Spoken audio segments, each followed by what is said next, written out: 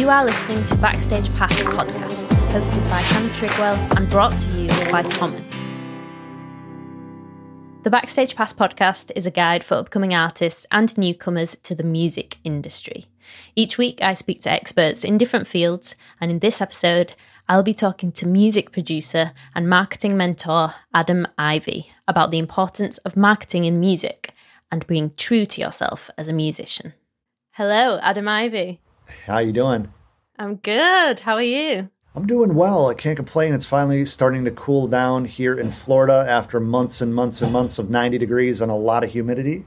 Getting into the fourth quarter of the year, which is exciting. And hopefully everything kind of starts rebounding from the crazy 2020 year we've been experiencing. Yeah. So you are a music producer and a marketing mentor. Yeah, pretty much. So I consider myself a marketing specialist at Niches in Music. I've been producing music since 2006, kind of 2005, but that was just trying to figure things out a little bit more as far as the path I wanted to take.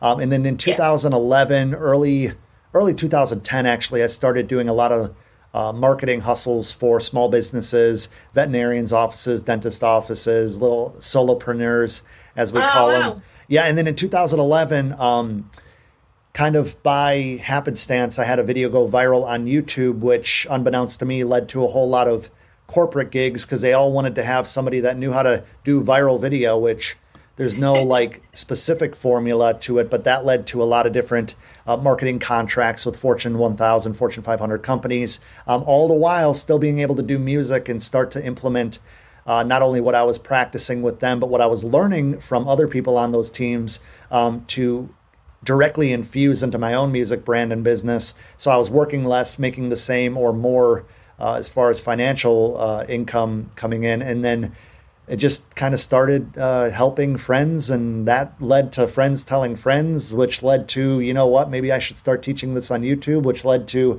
people want more than the YouTube videos. So maybe I should have a course and a mentorship program. And here we are now with a bunch of different businesses. And you've had a hell of a lot of experience, as you say, in marketing and in the music industry.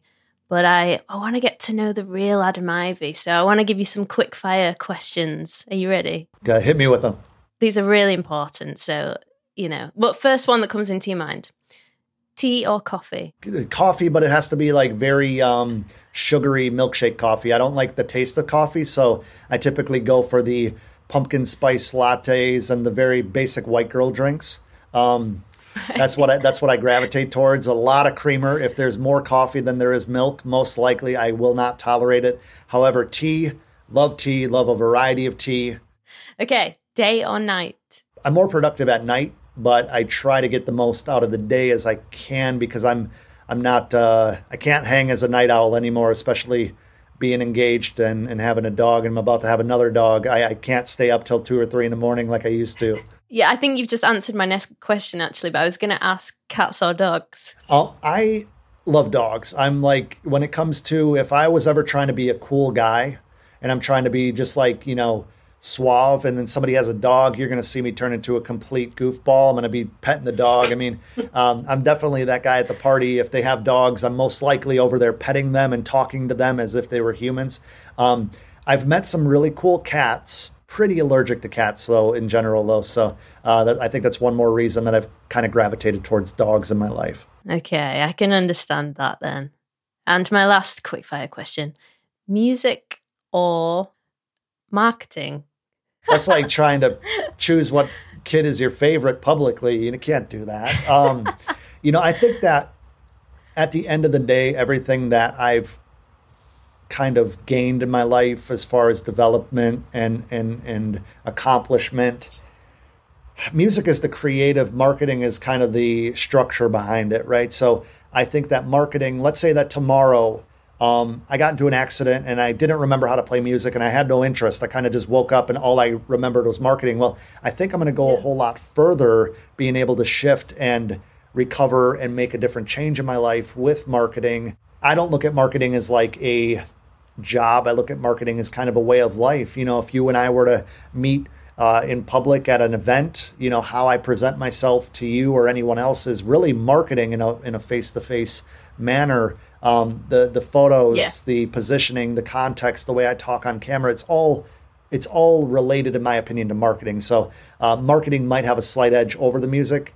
And I think in real life, even those career musicians need to focus on marketing more than the music itself. So I guess it kind of works hand in hand. Is there like a top 3 things that you think that musicians should do in 2021, shall we say? Yeah, I mean, I think it for the foreseeable future, I think that, content awareness, conversations, I mean, those are things that are super important. I mean, we could have a hard drive full of 800 amazing songs, but if they sit on the hard drive, they don't go anywhere. It's like having a bunch of heirlooms that you don't share with anybody. Doesn't matter that you have them. You know what I mean? It's the avenue and vehicle in which you deliver those. So, I mean, if we look at artists and legacy artists like the Beatles, Prince, Elvis Presley, Celine Dion, for example, like even though they didn't have social media, they really emphasized everything that they were doing as far as positioning. I mean, the Beatles, they built a huge following overseas. Then they came to the U.S. after they already had that buzz, that pop. So when it comes to artists today, we can really utilize the free tools that we have at our disposal to present our music, present the contextual content behind our branding and the messaging, and then start those conversations. Because having conversations with strangers will really tell them what they resonate with, because there's a lot of times that we might put something out into the universe and we have no idea how it's being perceived unless we're talking to people about it. Yeah, so, totally. Moving forward to answer that question, I guess a little bit more concisely is, you have to understand how much music you're putting out, get that on a schedule. Don't wear yourself out, but also understand how am I going to get as much attention as I can for the music? And then how do I turn that into a legacy? I want to take this opportunity a bit cheekily to ask you a question about my music project, if you're up for it. Sure. Yeah, I can send you an invoice after this interview.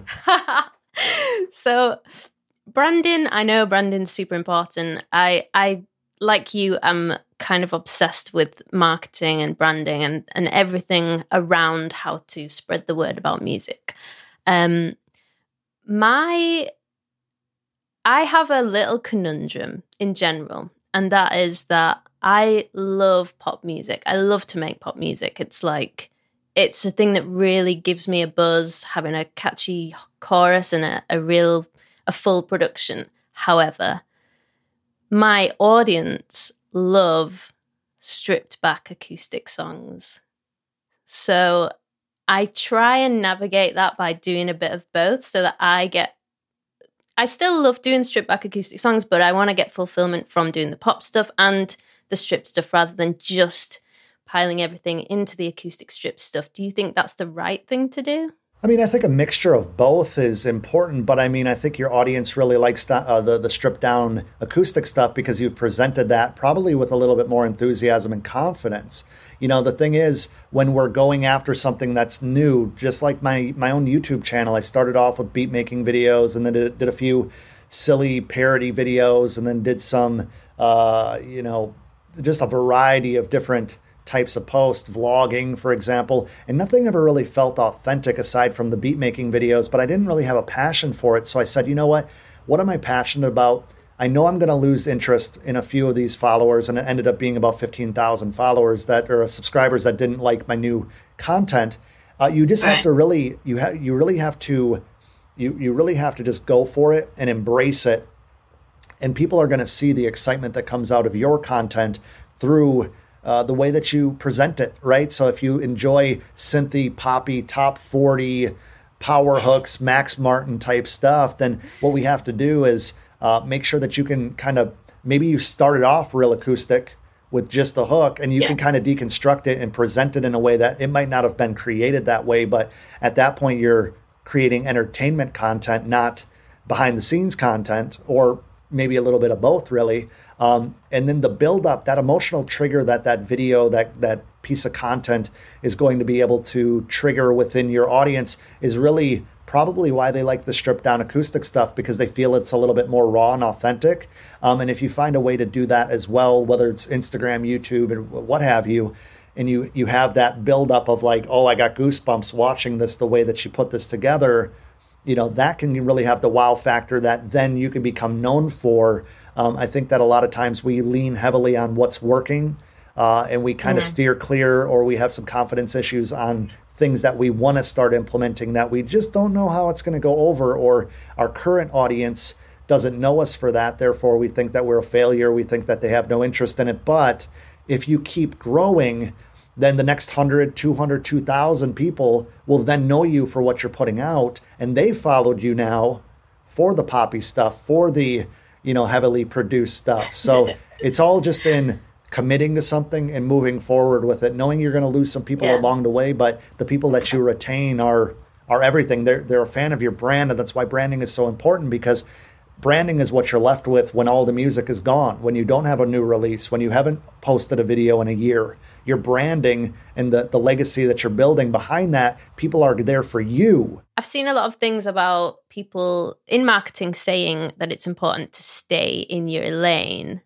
And I think that's something that's always in my head as a musician, because I want to do so many different things.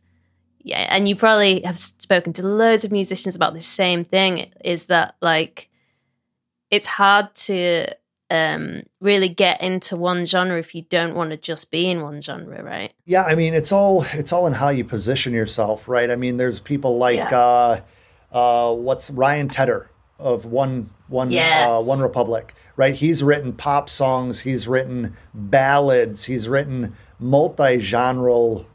Is that a word? Multi-genre. I think it is now. Multi-genre. That's going to be an Adam Ivy trademark. But what we have to do is we really have to go through and say, this is what I want to be known for. How do I, again, deliver it for that? And you can write songs, you can produce songs in different genres. The difference is, if you want to be known as kind of a singular genre artist, then you can write for other people. Some people have to kind of leave their pride and their ego at the door and say, like, I really enjoy writing modern country songs, but I want to be a pop artist. I don't want to be known for country stuff as an artist, but I will write. I mean, Julia Michaels is a prime example of this. I mean, she writes for multiple different genres and been a part of a lot of different writing camps.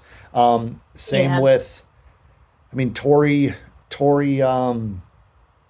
Yeah, Tori Kelly. I was going to say Tory Lanez. I'm like, he's not known for country. But Tori Kelly's, made the switch from country to pop to, everything in between, and Ed Sheeran and John Bellion and like all these people. So to be known for one thing as an artist or a producer is great, but being able to really, I mean, look at Marshmello.